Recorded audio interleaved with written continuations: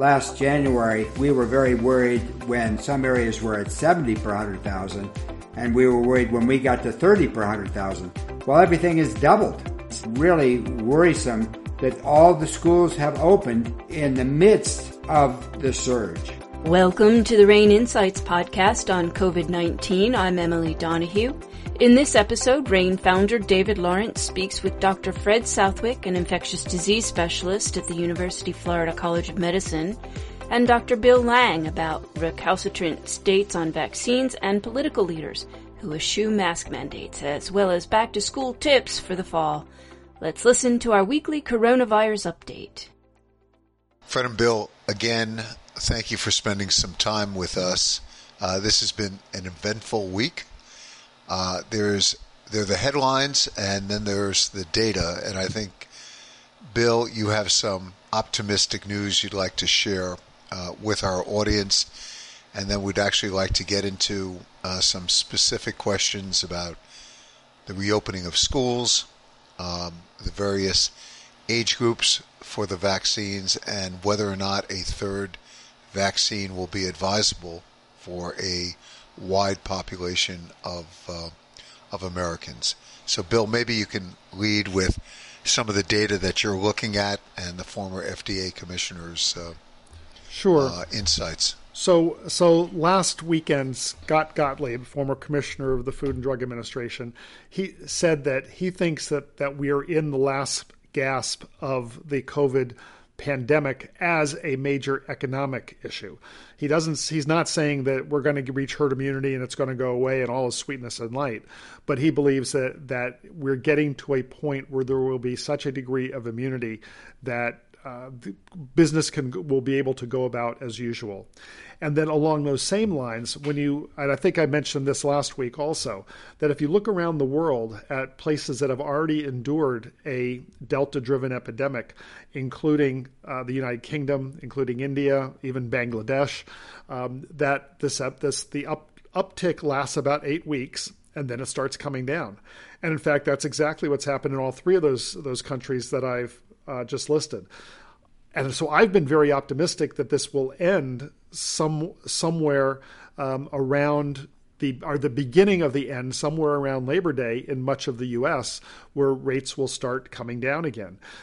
But there's a couple of counterexamples, the biggest one being Israel, where there is no sign of rates coming down. It's on a steady upward trend. The number is not huge on a relative basis, but it's a steady upward trend. And then in the UK, what had been a very steady downward trend has now plateaued. It's not definitely going back up again, but it's plateaued at still a very significant level. You would hope that those would be good models that we could follow.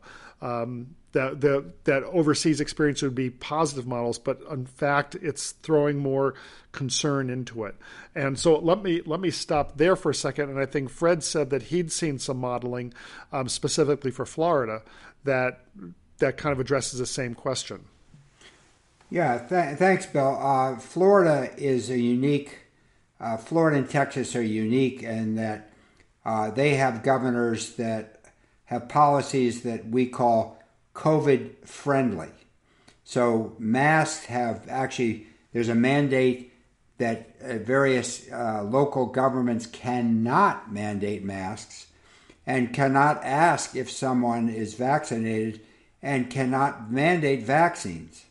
So what we're seeing in Florida, the modeling shows that it's the number of cases continues to rise. It has not flattened out yet.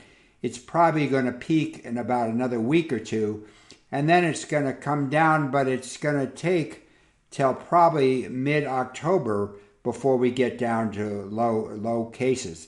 So I think in Florida, we foresee continued flooding of the hospital systems, which now are overwhelmed. And the other major concern is our children.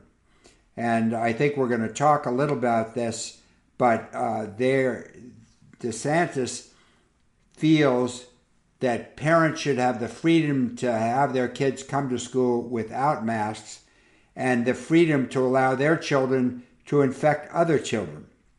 I strongly oppose that, but that is the policy that he has established in Florida right now. And that's why I think the curve in Florida is going to be steeper, stay up for a more prolonged time, and be slower to come down.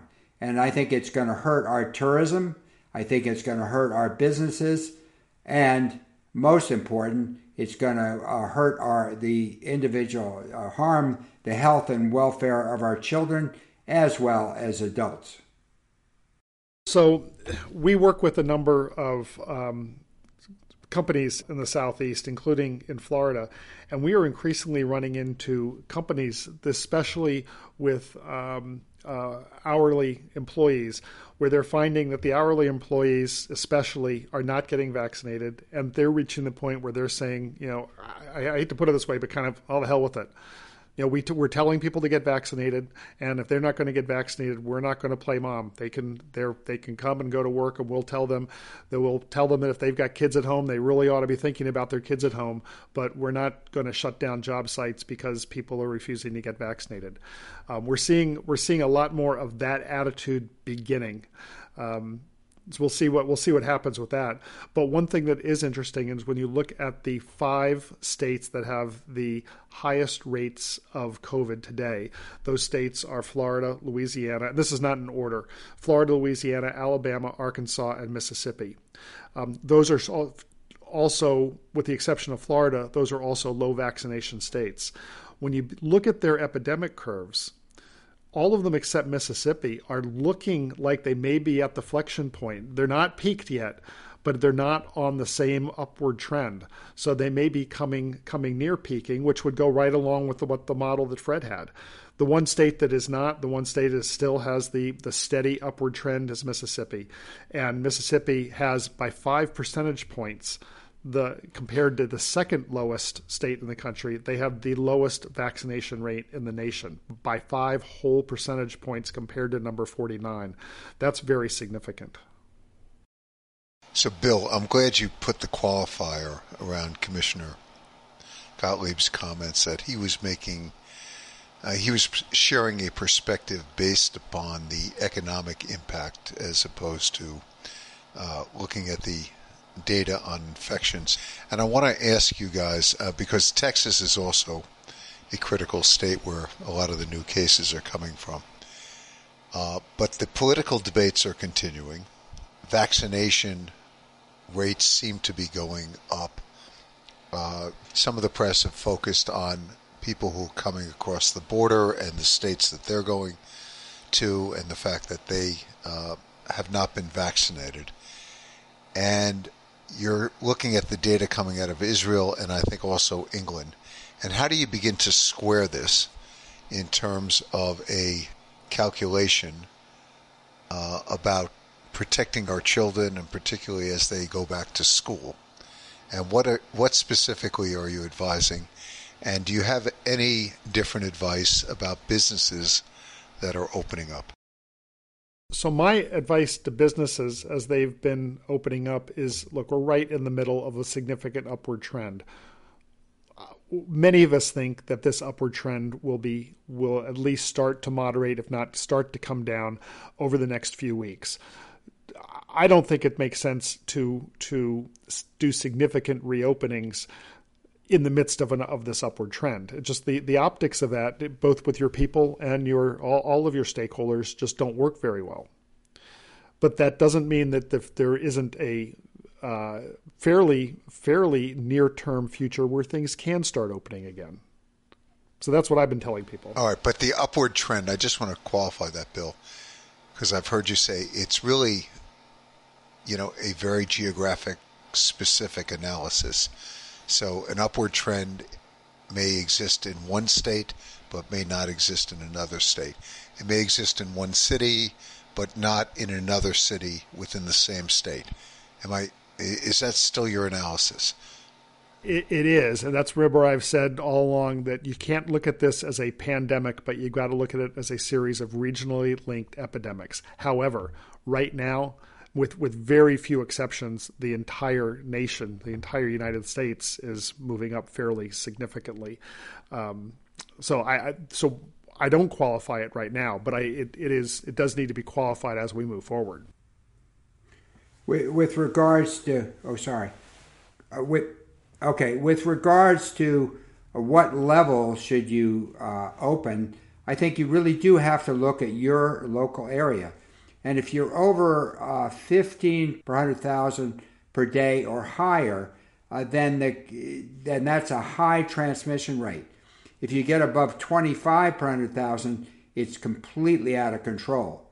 Now, for instance, Florida, which I follow very closely, in Northeast Florida, the average actually in Florida is 99 per 100,000. And in Duval County, which is 75 miles from us, it's up at 120 per 100,000. And in Alachua County, where I am, it's 75 per 100,000. And the surrounding counties, which is what really is worrisome, it's all at about 110 to 120 per 100,000. So in our area, it does not make sense that everything is opening up, and really worrisome that all the schools have opened in the midst of the surge. I think that what should have been done, as Bill said, just pause for 2 weeks, let it calm down, let the numbers drop to at least a controllable level, and not at this very, very high. For instance, in last January, we were very worried when the whole some areas were at 70 per 100,000, and we were worried when we got to 30 per 100,000. Well, everything has doubled from that situation, and we were afraid to have businesses open at that time, yet somehow we're not now, and that doesn't make sense. So I'm not advocating that we go back to closing down businesses, but I'm just saying that the optics of opening, when not a single the threshold that the CDC gave us was actually 7.14. It was 50 cases per 100,000 per week, 7.14 cases per day. That was a threshold that they gave us for we should start thinking about masking because transmission is substantial. The lowest state level average in the whole country is New Hampshire at 12, and it goes up from there. So it's almost double the threshold level that CDC gave us for being concerned. And there's not a single state that's at that level. Yes, there are some communities, but not a single statewide average. Yeah, I think what you need to do is mask in those workplaces is at a minimum, in social distancing, and perhaps have part of the workforce come in each day to keep their significant space and make sure your buildings are well ventilated. I think those are all key things that you should do. If you're thinking about opening and you could wait a week or two, that would be that would be the best. But sometimes you can't. But I think with these different forms of protection, and remember, 50% at least, most situations, at least 50% of your employees will be vaccinated, which is very helpful. Okay, schools are reopening in the South within approximately 2 weeks nationwide. How are you thinking about this? What is the best advice you would give, not only to the schools, but to the parents? Well, we're addressing this issue right now in Florida because our schools opened this last Monday. And the governor has mandated that schools not mandate masks. But if you look at the way the infection is spread by droplets, it makes absolute sense that particularly those under 12 that cannot be vaccinated, the only way to protect them is for all the children to wear masks. And if they do, each will be the reduction in aerosol from an individual is estimated to be about 80% reduction. And so you reduce infection by 80%.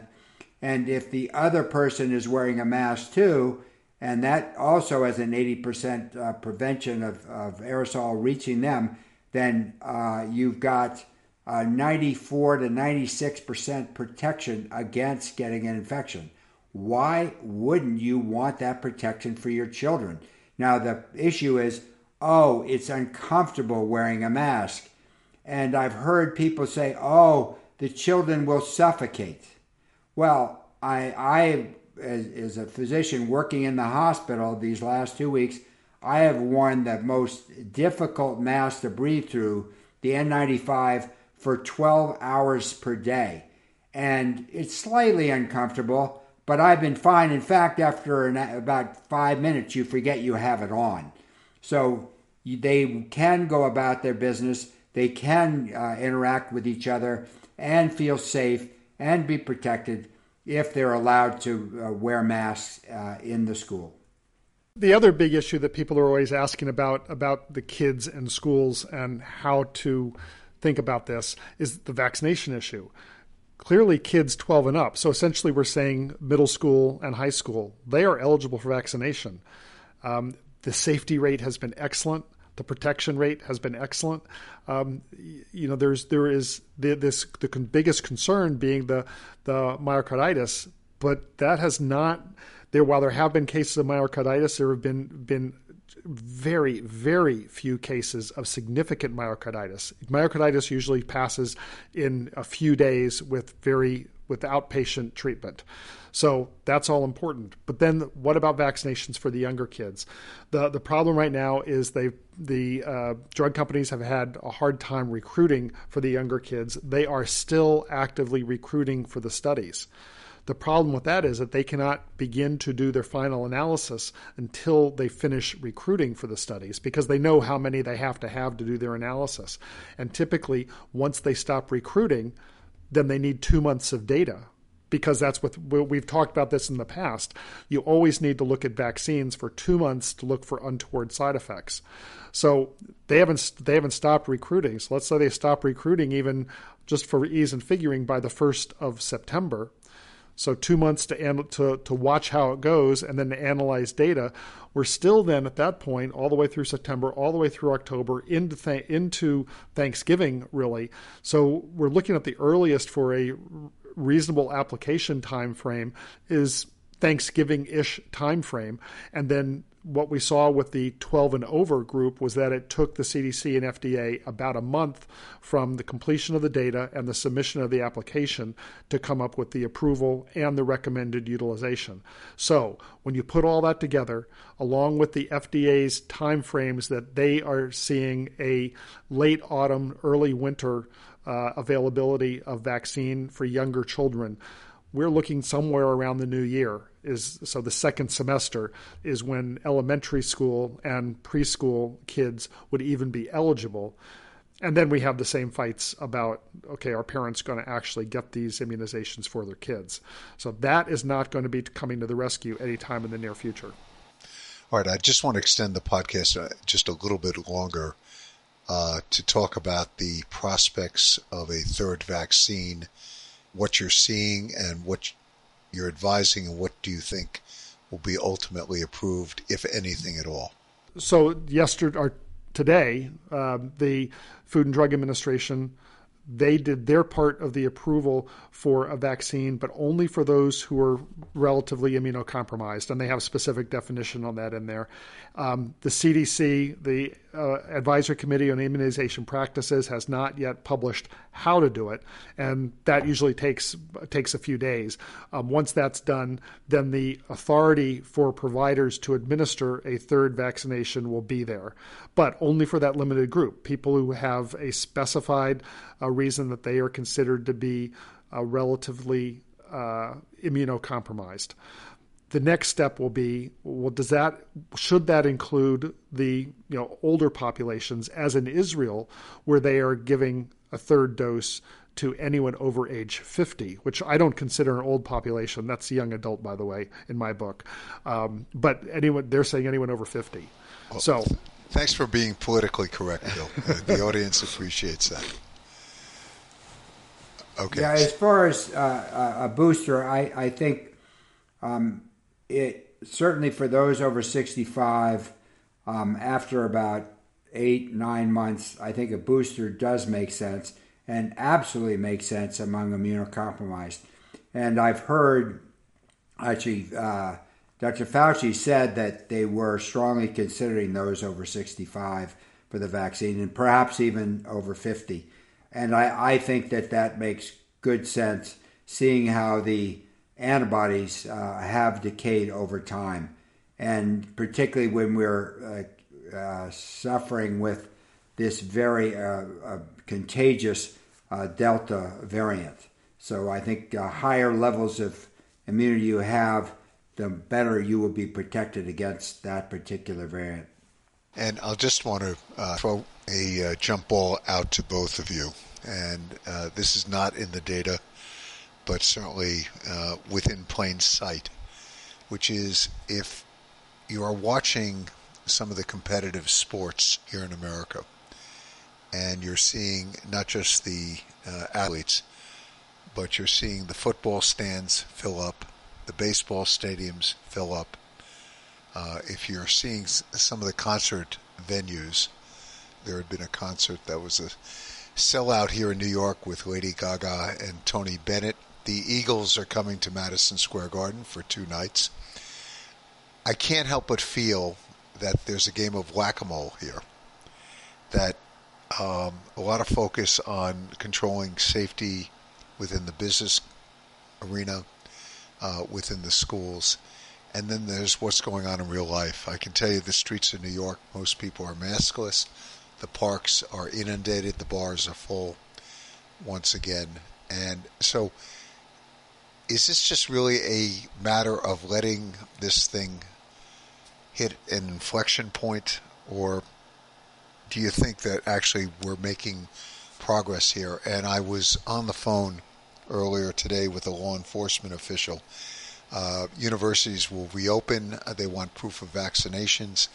And there is now a very active market on the internet and elsewhere in selling false vaccination documents, and documents that look pretty authentic and, pretty official.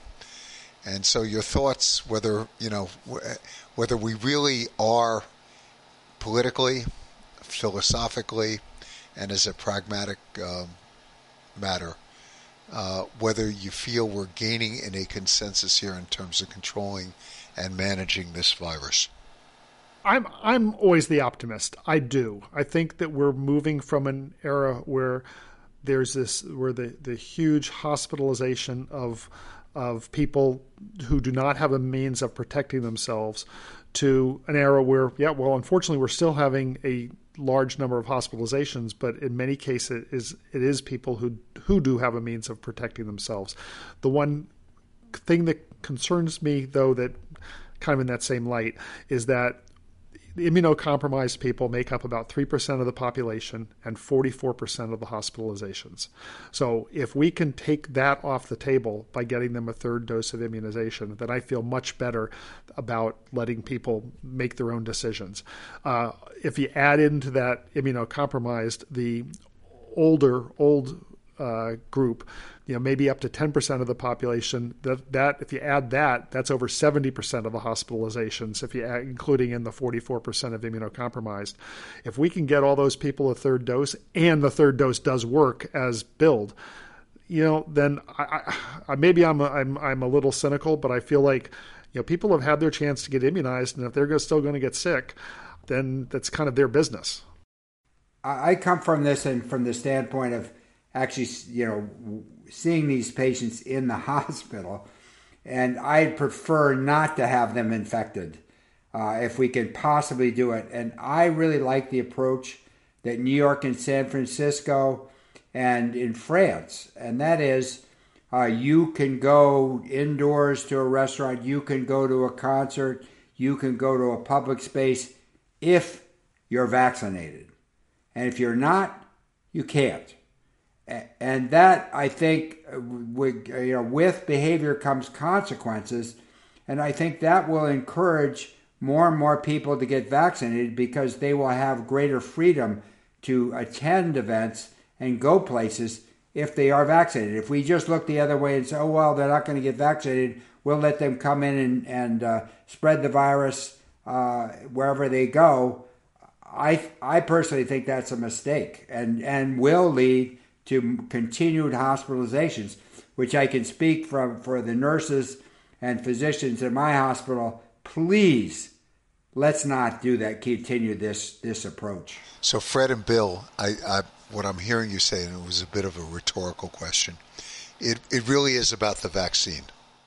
It is. And don't get me wrong, Fred. I'm not saying that I think that just let it rip, because I'm saying that if we can take that 70+% of hospitalizations off the table that are due to people who are relatively irresponsible about not getting vaccinated, who are infecting the people who are immunocompromised or relatively immunocompromised by age. If we take that off the table, and the only hospitalizations are people who are choosing not to be vaccinated, I have less compassion for people who are choosing to take that route when they are not affecting those who don't have a choice. Right now, we're still affecting those who don't have a choice, and that hurts. Yeah, I agree with you on that overall, but when you see these people that just didn't know any better, when they're short of breath, you feel sorry for them. I can't blame them. I don't know what their social network is like. I don't know what they've been reading. And so I still feel really, it's a little bit like as a parent, and your child wants to play with fire and gasoline. Well, I'm not going to let him. And that's what a mandate does, and that's what a structure does that says, if you do this, then you can't do this. And that way I think we'll reduce the hospitalizations. That's the main thing. I don't want to see anybody hospitalized. And one problem we're seeing, we had a 30-year-old die yesterday, and we are seeing young people dying with the Delta variant. It seems to be, our feeling is, it is more virulent, and it is killing young people. And so it's not just a matter of getting sick, it's a matter of dying. And should someone die just because they get disinformation and are a little bit stubborn? Now, Fred, you're sounding more like a family physician than me. All right, thank you both very much. I look forward to the conversation next week. And once again, I appreciate the public service and all the time that you devote to looking at the data. Stay safe, guys. Thank you, David. Take care, David. Dr. Bill Lang is an expert in public health responses to biological incidents, including pandemics. Dr. Fred Southwick is an infectious disease specialist at the University of Florida College of Medicine. Individuals and organizations turn to RANE for risk intelligence that cuts through the hype to focus on what they need to know, what to expect, and what to do.